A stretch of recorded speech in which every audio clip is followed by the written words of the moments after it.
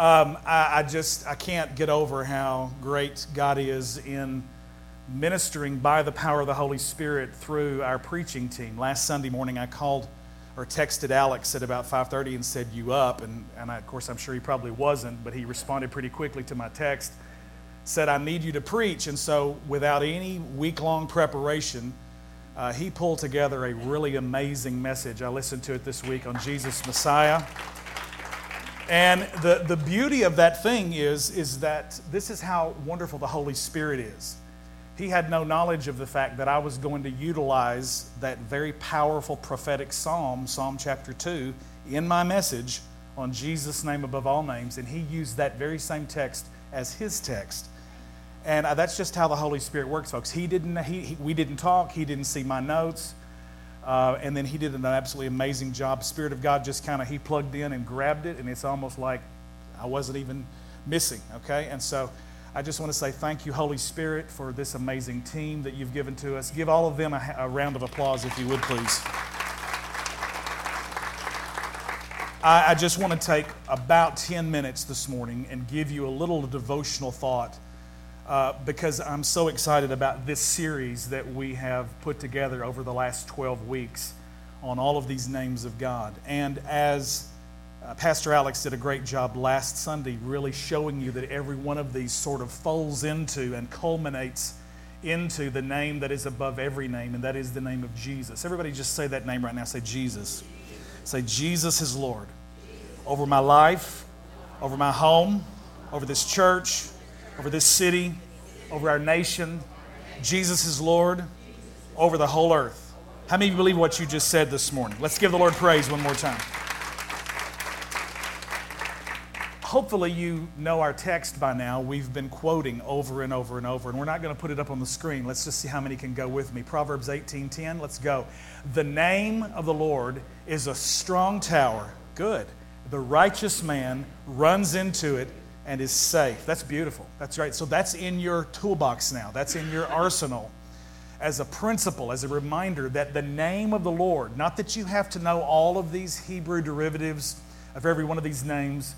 The whole point is that Jesus, the name of Jesus, the name that is above every name, he is all of those things. And I'm going to do a quick review this morning. The prophet Isaiah grabbed a hold of this in declaring into the future, 700 years before the birth of Christ, the one that was to come, Yeshua HaMashiach. You almost have to clear your throat when you say that if you get the Hebrew. He says, "And a virgin shall conceive, and she shall bring forth a son, and his name shall be called Emmanuel." Does anybody know what Emmanuel means? God with us. Everybody say God with us.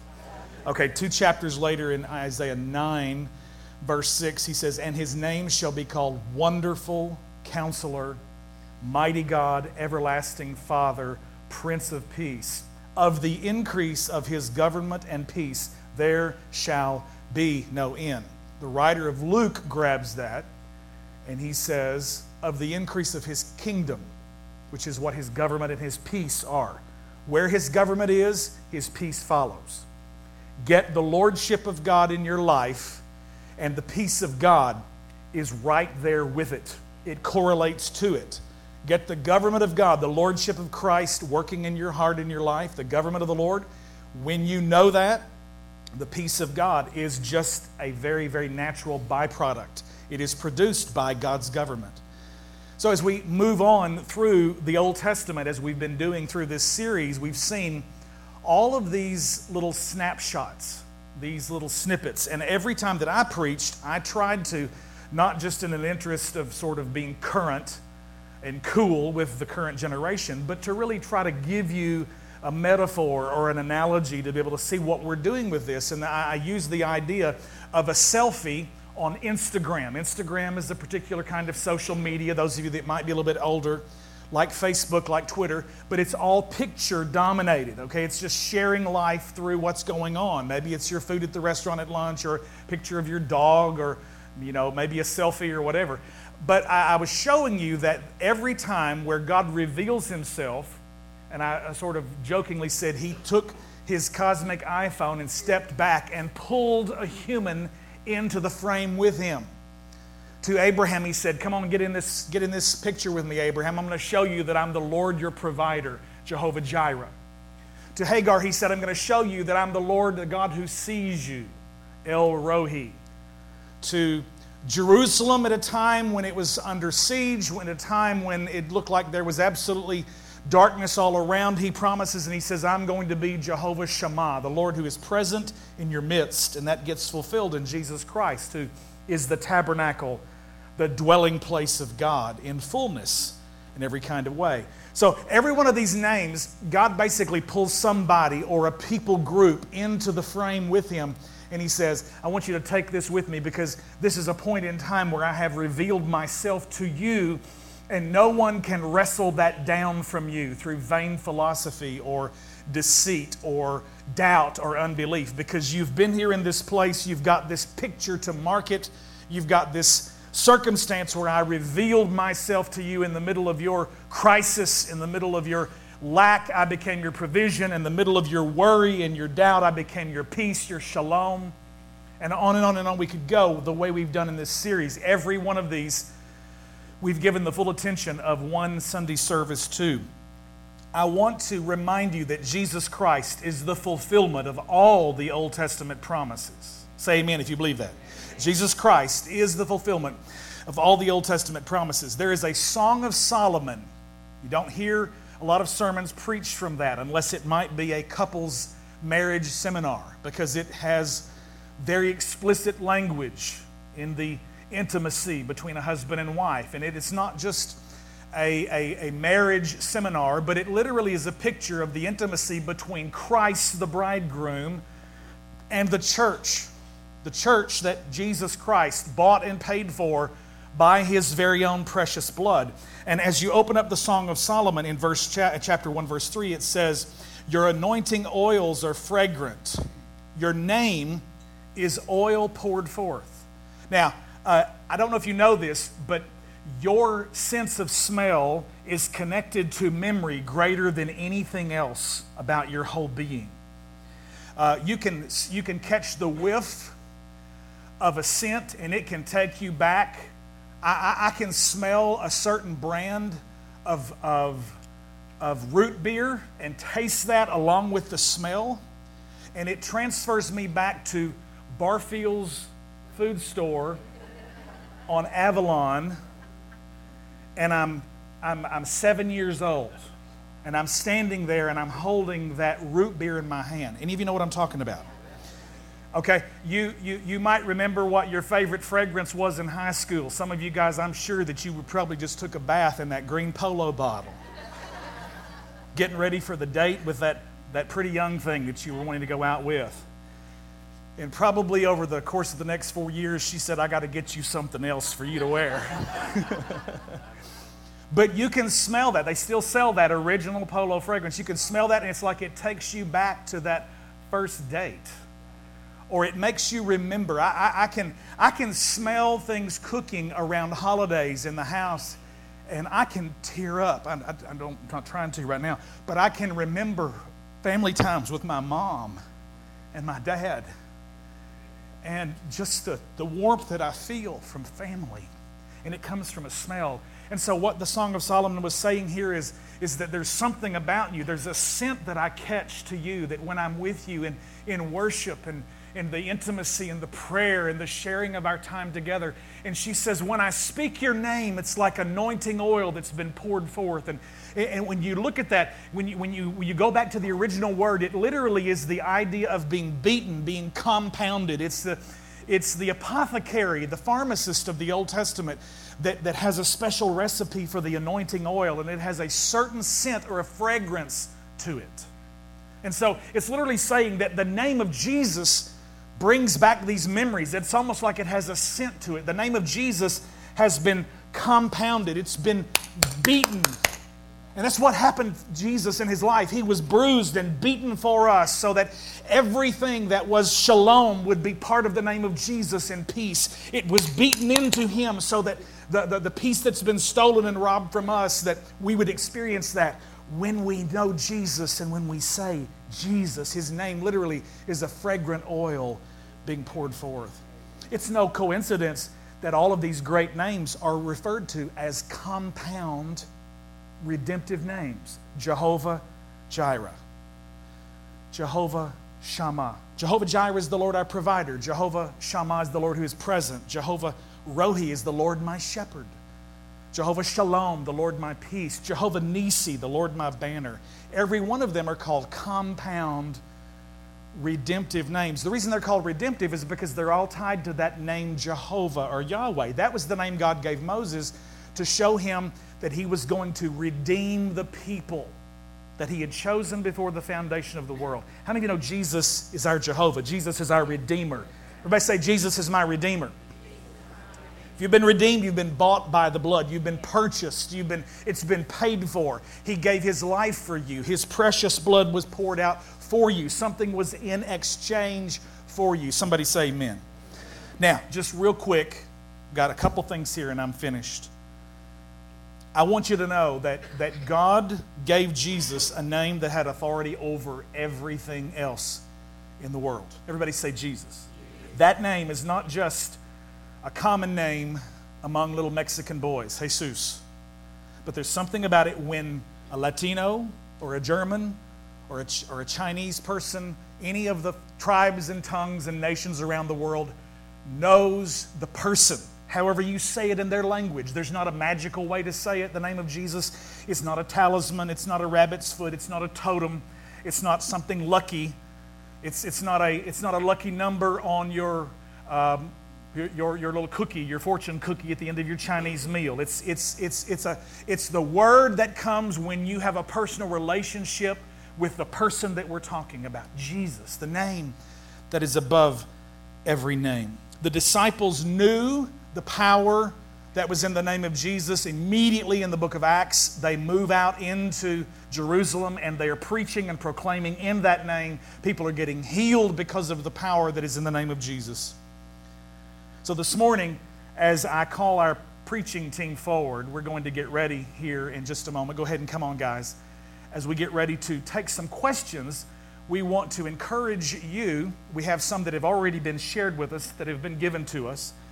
But this is an opportunity for you today. If there's something that's sort of still hanging in terms of, you know what, I really want to understand what all these names are about. How does the name of Jesus relate to me as a believer in my life? How am I supposed to walk in the power of that and utilize that? There are probably a number of different questions that are in the room. We want to keep these questions related to this series and what we've been saying about the name of Jesus and any one of these names, okay? Now, if you'll notice on the screens, if you're on Twitter, you can tweet your question to @VictoryWired. By the way, I just want to say to you right now, if you are not on Twitter, we'd love to invite you to be a part of that and to go ahead and sign on and follow Victory Wired, okay? If you are not equipped to do that this morning, take out your phone, smartphone, whatever, and there's a number on the screen. I'm not going to say it out loud because I really don't want this to go on the internet, this person to be getting calls from Germany or wherever, because we have people who listen to these podcasts around the world. So there's a number on the screen. You may text your question to that number, okay? Now, Josh is going to moderate the discussion for us from the media booth back there. We got some questions that have already been given to us that'll sort of get the ball rolling. You can be thinking about some. Please, I'm just going to ask you right now, if you would, keep them relative to this series, okay? I don't want any questions about who is the Antichrist or, when's the rapture going to be or anything like that, okay? Let's keep it on the name of Jesus or on this series or the things that are related to it, okay? All right, welcome our preaching team to the platform, if you would, please. Amen.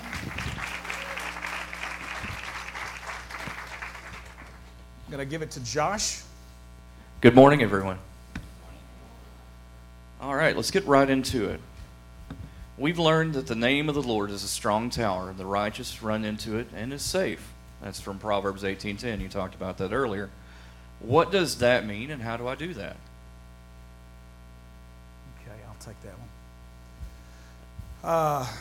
I think the real simple description of that verse is that you don't miss the forest for the trees. but it's relating the name of the Lord to being a strong tower. A tower is something that is usually the highest point in a fortress.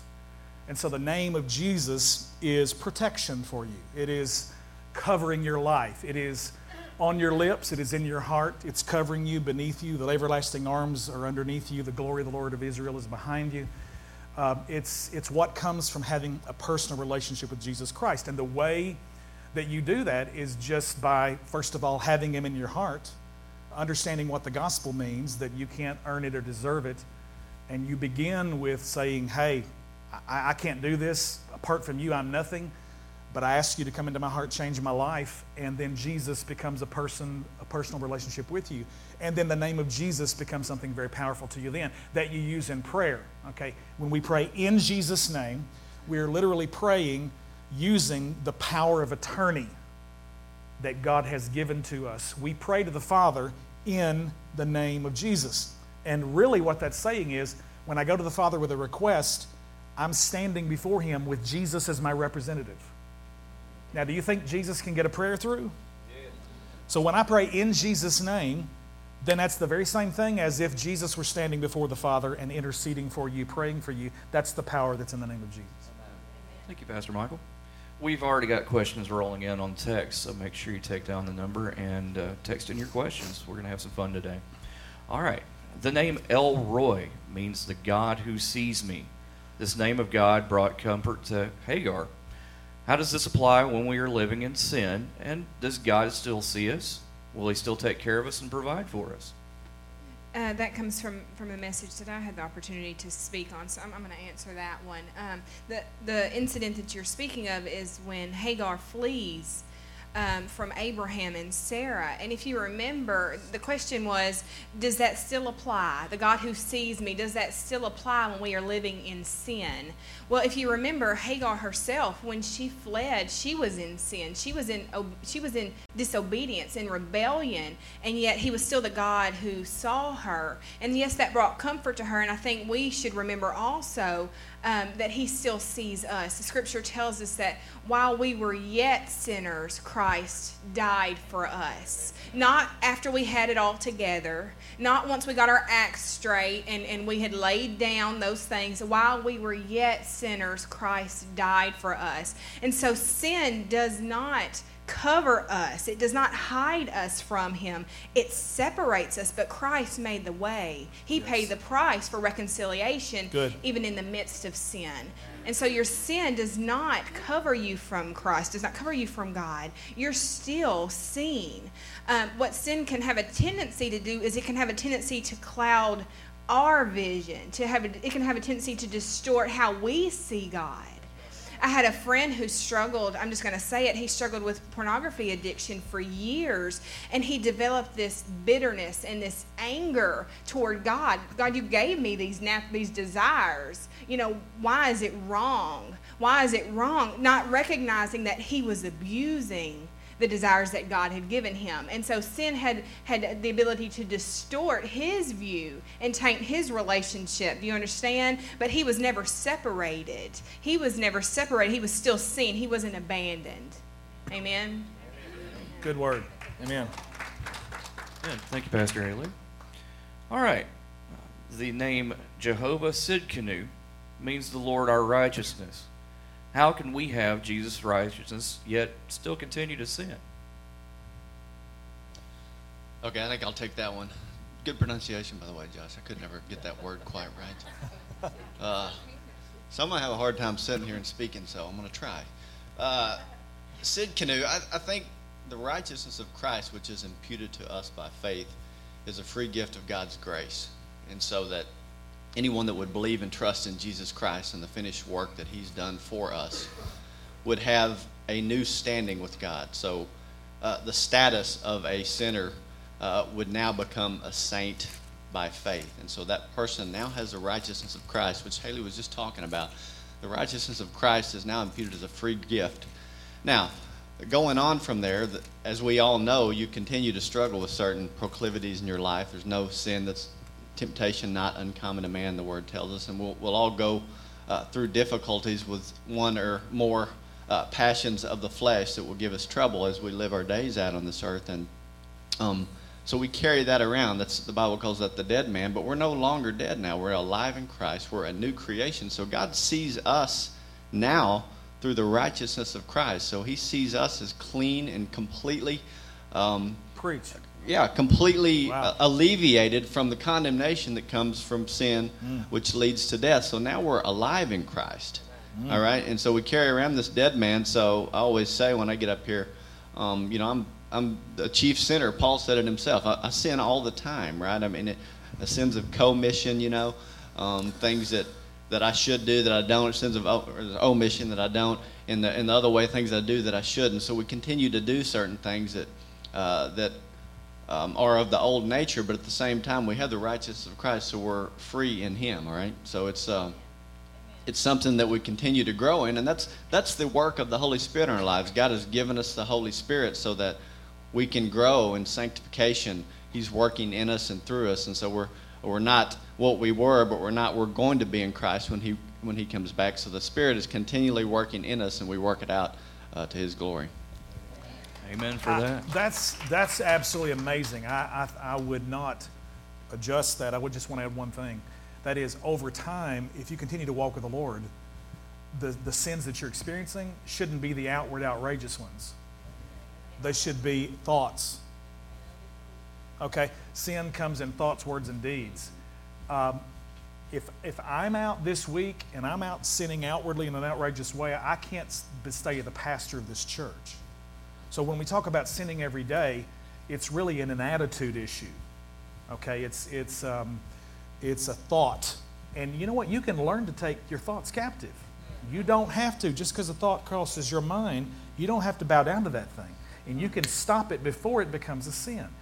My point is that if you continue to walk with Jesus and you walk in the sanctifying power of the Holy Spirit, the more you mature in your walk, that should become less and less and less. And if you've got one thing that's hanging in your life every day, then I would encourage you to see one of us as a pastor, or maybe just a good friend of yours that you can sit down and quit keeping it hidden in the closet of your heart, drag it out into the light, and it loses its power, and you can get deliverance from that. You do not have to be hounded. And let me add to that, just Go. to jump back on, is those things that you used to do that sort of held that position in your heart, like Haley was talking about, maybe it's pornography or something, it becomes an idol. So you perverted the gift of God, which is sex, which he's given to us for enjoyment within the boundaries of his law between a male and a female, right? So you perverted that. Now you've made that an idol in your heart. That's your practical, functional trust in Savior. So we go to that thing, right? Whatever it is. And so over time, as you trust Christ and walk with the Holy Spirit and obey his law, which is the Word of God, then that begins to lose its effect on you. It loses its grip on you. You no longer want to go back to those. You don't want to go back to that same old stuff because you know what it is. You know what it's done to you. You know how destructive it is in people's lives and relationships. And you want to walk with the Lord because you want to do what pleases him because he did it for you. Also recognizing that he has something better for you. Yes. And so your trust grows and you realize I can lay this down because what this provided for me, momentarily, there's something greater in store for me that he's providing. So your trust grows as you walk with him longer. Good word. Did you mean to dress in shark colors? I'm just wondering. Did I mean to dress in shark colors? Is that what I'm in shark colors? Maybe that was a subliminal thing. Did you notice, Pastor Jimmy? Trying to intimidate. Sorry. All right. We have a question here. My question is regarding the requirement God held of Abraham when God asked him to sacrifice his son Isaac. I'm posing this question from the standpoint of a young believer. While I feel as a young believer you will struggle with this concept, I can also see why even mature believers may want to gain a deeper understanding on this subject. Here's the question. Why would God require a man of God such as Abraham to consider taking the life of his own son? If we are fallen, weak, and broken in sin, why does God feel the need to still test us? Wow, good question, Josh. That actually comes from a sermon that I preach.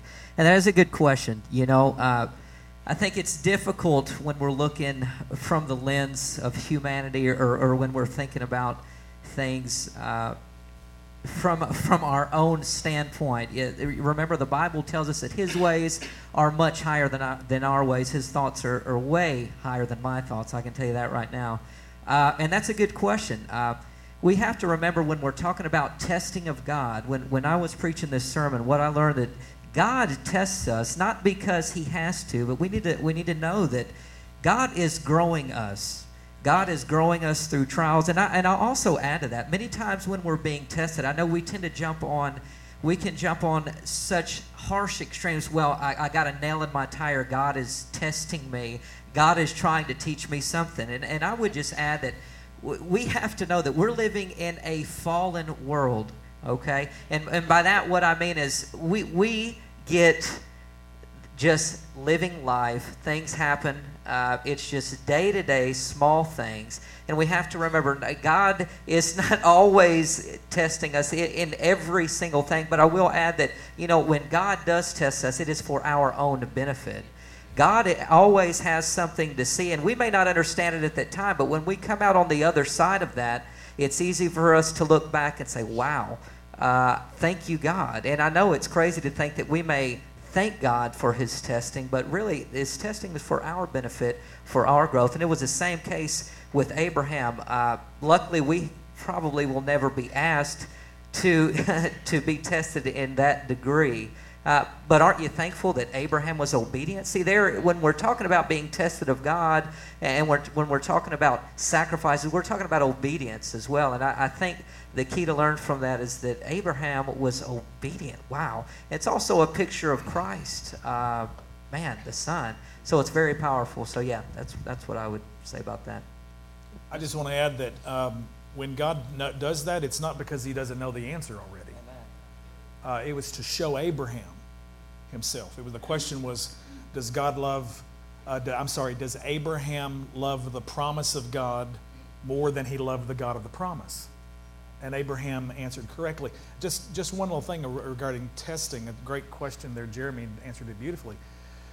I just want to confess to you that when I got stung between the eyes with a wasp, it never crossed my mind to say, God, are you testing me? I mean, wasps are natural creatures. It did cross my mind, though. Did you? I'm glad it was you, just Alex. saying. I'm glad I was gone. That's all I'm saying. It's 5:30, y'all. You had to get up and preach. Yeah. God, what are you doing? I'm just saying that I He think was that testing we can be so negatively, circumstantially focused as believers that everything becomes a fight with the devil, and we're blaming the devil, and the devil's against me, and the devil's attacking me, and I want to go, you know what? The devil's defeated. You need to wake up and realize Jesus is Lord. Absolutely. And there's a lot of stuff. It's almost like Christians sometimes are just spooky and superstitious, and they just forget that there are all kinds of natural things that are happening in the world. I opened the trash can. There was a wasp nest. Guess what happens? Wasps defend their territory. Bam! Now, I'm telling you, I kind of step back for a minute, but the reason I'm saying that is just because something happens that inconveniences you doesn't mean that the devil's attacking you or that God is testing you. Either one.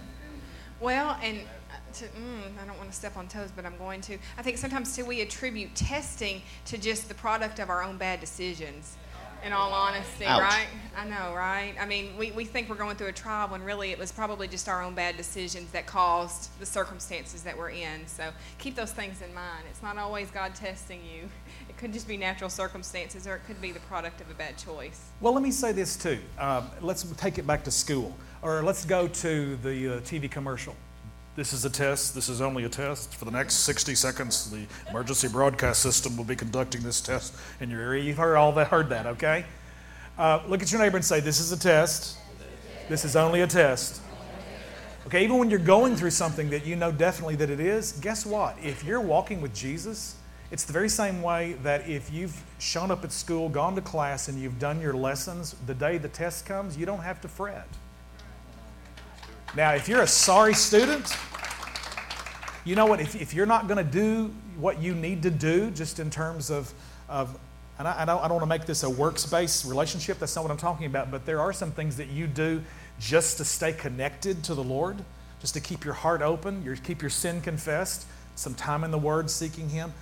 when you do that, you don't have to worry about the tests that come. You will be prepared for them, and He will lead you through them. Somebody say amen. And I would also add, Pastor Mike, many times, you know what they say, it's easier to act like a Christian than it is to react like one. Oh, yeah. I think many times when we're being tested, wow, how do we react to that? I think Abraham teaches us something here. It's about that heart. Come on. He fell on his face. Amen. I mean, he felt God. And not only that, but he ran to God. That's something good. that I think we need to learn, because many times when we're being tested as humans, we have the natural tendency to run from God. We run back to our old nature because why? We want to find comfort. And we know that we want a temporary release. And I think what we can learn from Abraham is that during that time, maybe God is testing you. Maybe it is deeper than just a nail in the tire, but it's how we react during that time of testing. Do we run further and closer to God and giving our own lives up? I think as humans, that's our hardest thing to do sometimes. It's in our nature. We want to guard ourselves. But I think what we can learn from that, the Bible says, is that we have to die to ourselves. Right. And that is a challenge, right? That is a challenge because we want what we want when we want it. So Yeah. I think that when it comes to testing and obedience, that is the key right there, is being obedient, pursuing God in a much, much deeper way instead of running from God. Amen. Great word. All right, guys, I'd like to remind you that we are looking at our Victory Wired Twitter account as well as the number that you see on the screen. Please text us your questions. We've got some questions remaining. We're going to go for another 10 minutes or so, I believe. So let's get to the next question. What is the significance of all these Jehovah names of God, and what do I do with them? Well, I really kind of answered that this morning in my little devotional, and that is every one of them is like a selfie. It's like God saying, this is a picture of my character. It's a snapshot of God's nature. God Himself is not just providing peace for you. He is your peace. He is your Jehovah Shalom. God is not just giving you righteousness. He Himself, a relationship with Him, the righteous one, provides you His righteousness. And we could go back and reiterate all those again. Really, my point in doing this is not for you to be able to get a gold star and quote 12 Hebrew names of God. Although that can be, beneficial to know a little bit about it. For example, when Jesus comes along, He turns prayer upside down on its head, because for 4,000 years, all of the people of Israel have been praying in the name of somebody else's God. They've been praying in the name of the God of Abraham, Isaac, and Jacob. Oh, God of our fathers, God of Abraham, God of Isaac, God of Jacob. And it was like, okay, I've got a relationship with Him, but it's really indirect. It's just because I happen to be the great-great-great-great-great-great-great-great-great-great-grandson of Abraham. But when Jesus says, no, when you pray, say, our Father, that was revolutionary. It turned the Pharisees and Judaism upside down on its head. He said, when you pray, come on, if you know it, say it with me. Our Father, which art in heaven, here it is, hallowed be your name. What is His name? All of these revelations, these snapshots. I think that the Lord's Prayer is not just something you say by rote quickly and do 3 of them to pay for eating too much at lunch today. But you stop and think about how many ways He's revealed His name. God, you are my shalom. Jesus, holy is your name. You can stop and go through those and pray those areas, and it grows faith in your heart. The reason that I would take the time to give 12 Sundays and let these amazing preachers share the Word is because it gets a piece of the gospel out that maybe some of you might have never understood before. There's all kinds of unbelief all over the Bible Belt. And we have a very reductionist view of the gospel in the South. And it basically is for personal salvation only, and it's a heaven-hell issue. The rest of it, there's nothing to it. You go to church, most churches in the South, they'll preach John 3:16 every Sunday, Sunday after Sunday, some version of for God so loved the world. And as wonderful as that is, that doesn't help you grow in this life. And the gospel is not only for the sweet by and by, the gospel is for quality. Eternal life is not something you're going to get when you die. I have eternal life right now. Eternal life is not a long time, it's quality of life. It's not just quantity. So the gospel speaks to all of these things that are trying to rob my joy and my peace. And when we can each preach some of these things and show you this is how big Jesus is, then you start trusting by faith to see God do great things in your life yourself. Y'all want to add to that? Well, the beauty is that your faith grows when you understand more about the character and the nature of God. That if He provided for Abraham, Scripture says He's the same yesterday, today, and forever. He will provide for you. Beautiful. That if He was this, if He is our righteousness, it stays the same. Nothing has changed. Yes. So there's just beauty in that. It makes our faith increase. And so when I am faced with a trial where I'm sick and I need a healer, I can remember, that He is the healer, that He did it before, He'll do it again. That's beautiful. Amen. All right. Well, we've got a few more questions, so let's get right into it. Jehovah Nissi means the Lord my banner. This name was given to God by Moses after the Israelites defeated the... I'm getting tongue-tied. The Israelites defeated the Amalekites. Yeah. There we go. What would a modern application for this name be? Is this a revealed character of God relevant today? Absolutely it is. Jehovah Nissi, the Lord is my banner. He goes before me. It means that I'm not alone in the battle that I'm facing. That what I'm going through is not just mine and mine alone, but He goes before me to fight my battle for me. And so absolutely there's a modern application for this, that whatever struggles that you're facing, whatever you're going through, that you're not alone. That you're not alone. And so, what else do you need to know, really? I think there's comfort. There's definitely comfort in knowing that the God of the universe, right, is fighting on our behalf. Amen? Amen. And that was all wrapped up in the New Testament of Jesus Christ. That is what's so beautiful, that Christ did finish and win the battle for us. And we can rest in that as believers, right? And the Bible says that we are a new creation, right? That we are redeemed, amen? So when I lay my head down at night on the pillow, I have that thought, you know what? I am a redeemed child of God. God has already won the victory, amen? And as believers, this gives us power to operate in our jobs more fully, power to operate in life and our relationships. When we have a victorious mindset, not one that's defeated. And I would add that as Christians, if we are Christians, then we should be walking with a new power, amen? We should have a new power that lives on the inside of us, and that is wrapped up in the name of Jesus, amen. Jehovah Makadesh, which is one of the reasons why I'm not up there, and I'm back here, y'all are up there. Jehovah Makadesh is the Lord who sanctifies you. It seems like a contradiction to say that it is God who works in you, yet we are still supposed to do good works. Can you help me understand this a little better? Yeah, so from before the foundations of the earth, the Bible tells us that He chose us in Christ Jesus to be blameless. So before He even created all that we can see and feel and touch and taste and all that kind of stuff, He chose us to be in Christ Jesus by His own good grace and will. And so we know that everything that God had planned for us was already set into place.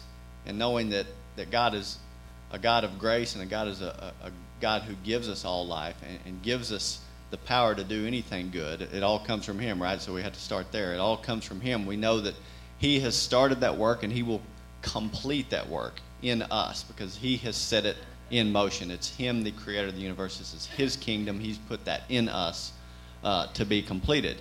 At the same time, as we talked about a little bit earlier, the former desires that we had are no longer ruling over our nature. We have this new nature that everyone's been talking about this morning now drives our desires. It drives our affection. It drives our hearts to want to please the Lord. So at the same time that He's doing the work in us, we have a new affection to continue to do good works. I think it was Luther that said, you're not saved for good works, but to good works, right? Or something like that.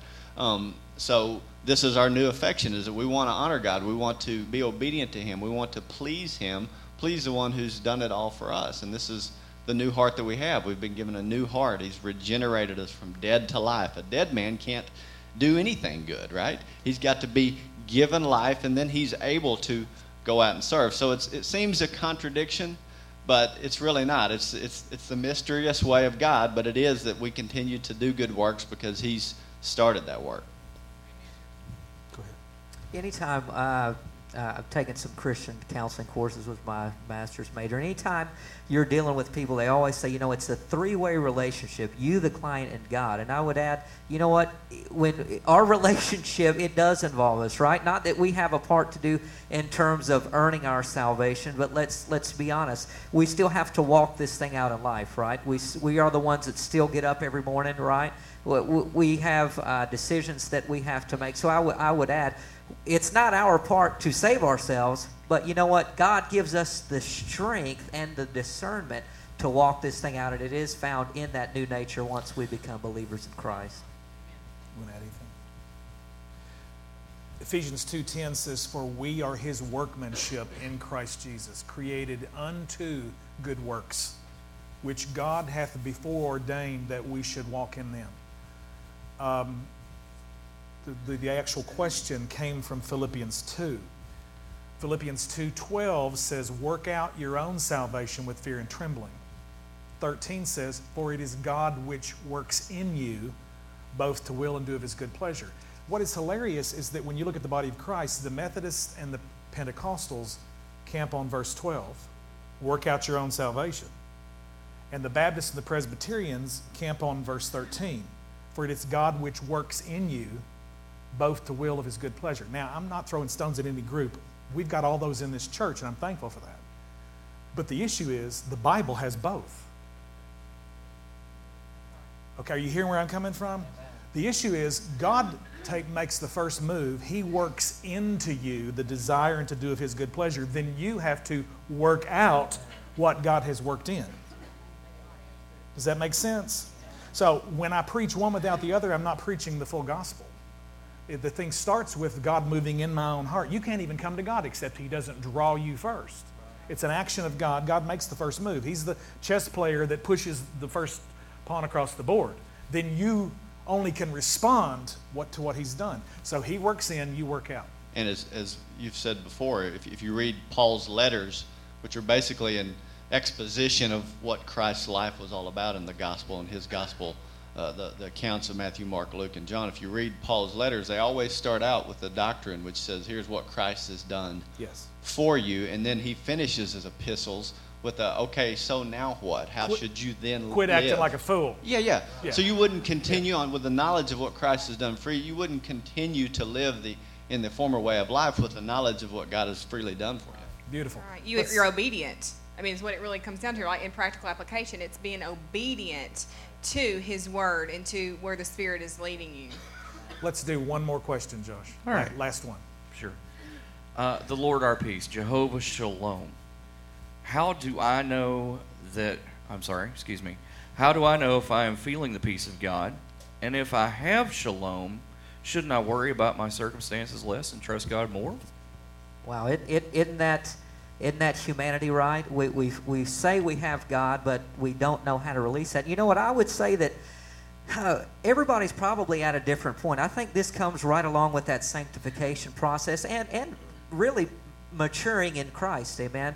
The Bible tells us not to be conformed to this world, but let's be honest, we still live in this world, which means we are going to experience some of the things. Humanity, we're worriers. We worry, right? Sometimes it's hard to let go. And I would say that this comes just by being in touch with God, reading, praying, surrounding yourself in community with believers, amen, strengthening yourselves, drawing upon the Holy Spirit. And I would also add, really, it's growing in your faith. Trusting God is not an easy task for many people, right? And I think that derives just from how we are control freaks, right? We want to control our lives, every aspect of it. And it's really the antithesis of when we're talking about trusting God and when we're talking about dying to ourselves. It's not like there's really a manual that tells you, step one, this is how you die to self. But really, it is the revelation of Christ through His Word, amen, that leads us on how to move forward in that. I would also add, listen, we're human. we are not yet fully sanctified. We're probably going to worry a little bit. So I would know that God is with you just by nature of being fully redeemed. Amen. You have to rest on that and not worry, well, is God really with me? Do I really have God within me? I would say that if you have already crossed that line of faith, that you don't even have to worry about that part anymore. God is already with you. He has already saved you. He has already redeemed. You already have available what He has for you, amen? Now, if you're still worrying, it's just that human part of you, unfortunately. But you don't have to question whether you have the shalom of God, amen? I would just continue to pray, seek God the way you were doing, and just continue to get and feel God's love, amen. And I might add, too, Jeremy, that, you know, if we're honest, emotionally, we're all over the place, right? I mean, each day, I mean, like every third day, I'm in this weird mood, and I'm going, okay, I ate right, and I got my exercise, and I slept good, and I still feel funky, you know. But God doesn't come and go. He lives. He now lives inside of you. The Holy Spirit's been given. He now lives on the inside of you. So He's not coming and going and coming back when you live good and leaving when you do something dumb. He's always there. Yes. And so, you know, I don't have to emotionally go, Jesus, all the time. I mean, I may not just be going, Jesus, you know, all the time. But I know that I know what was established for me in Christ has been done externally outside of me. So I base my faith on something done for me. To go back to that, He has started this work in you. He has done it. And if God has done it, then you can't lose it. Romans 8 says, I think verse 30, right? I mean, there's nothing that can separate you from the love of Christ Jesus, our Lord, nothing. And so He's never broken one promise, right? God has never broken a promise. In Christ, His promises are always true, and you can live with that fact. Amen. I would just say that there is a tangible experience of the peace of God that you can quiet down. You can be jittery, you can be heart racing, you can experience a very real panic attack, and the peace of God can wash over you like taking a Xanax, okay? Whoa. Or Valium or whatever. We all want some peace of God, right? Okay. Amen. Scripture says, in the midst of all of the forsaken field of brokenness, verse 15 of Isaiah 32, until the Spirit is poured out upon us from on high, and the wilderness becomes a fruitful field, and the fruitful field is deemed a forest. Verse 16, then justice will dwell in the wilderness, and righteousness abide in the fruitful field. Listen now. And the effect of righteousness will be peace, and the result of righteousness, quietness, and trust forever.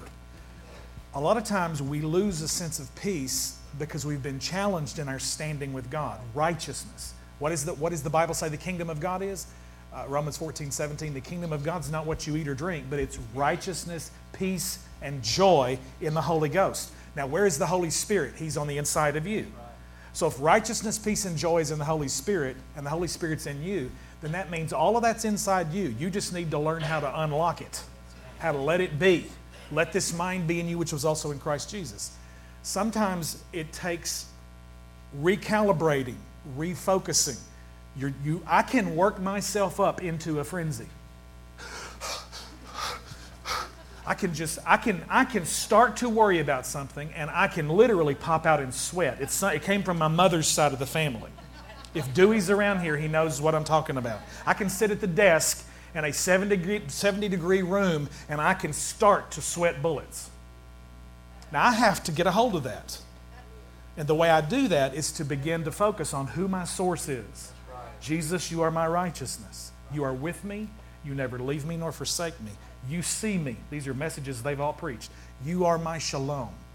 You are my peace. And when you start to just meditate on Him, all of that just seems to wash over you because He's drawn to, He's attracted to, He loves you, He wants to be with you. And guess what? When He shows up, everything He is shows up tangibly and changes your circumstance. Sometimes He doesn't always speak peace to the storm you're in, but your stormy heart can be at peace when you're in the middle of a storm. Amen. Are you with me? All right. Did you enjoy this morning? We went a little extra. I love these guys so much. Let me just tell you, I am absolutely overwhelmed and do not have words to tell you how grateful I am that God's brought these people to our leadership in this church. We have fun together. We laugh. We cut up. I texted them the day, Saturday a week ago, when I got stung, and immediately Haley's going, prize fighter. Come on. It'll give you street cred, I Pastor. said it gave him street cred. That's what I said. Let's be honest. I was not picking on him, Yes, you were. Alex. You really were. I said no longer is he P. Mike, he's P. Mizzle. P. That's his new name. I'm just trying to drag her sin into the light. All right, hear this morning as we close. If there's been anything that has spoken to your circumstance or your heart, or you might be in a place today where maybe personally you've never crossed the line of faith, to recognize that, you know what, the gospel is all about a gift. It's not about earning or deserving it. It's recognizing the proper relationship of this name above all names that we've talked about, the name of Jesus. The Bible says it this way. Listen. Verse 9 of Romans chapter 10. If you confess with your mouth that Jesus is Lord and believe in your heart that God raised him from the dead, you will be saved. For with the heart one believes and is justified, and with the mouth one confesses and is saved. For the scripture says, everyone who believes in him will not be put to shame. For there is no distinction between Jew and Greek. The same Lord is Lord over all, bestowing the riches on all who call upon him. That was the emphasis of this time this morning, was to say, you know what? God is the same yesterday, today, and forever. What he did for every one of these people and how he revealed his name, he will do that same thing for you again this morning, whatever your need is. The greatest need recognized by yourself is to know that apart from him, you're nothing. Get your heart right with Jesus Christ this morning, and you do it by this right here. For everyone who calls on the name of the Lord will be saved. That's the promise of God. Acts 4, salvation is found in no other. There is no other name given among men under heaven whereby we must be saved. That is the name of Jesus Christ. If you would bow your heads with me, please, this morning.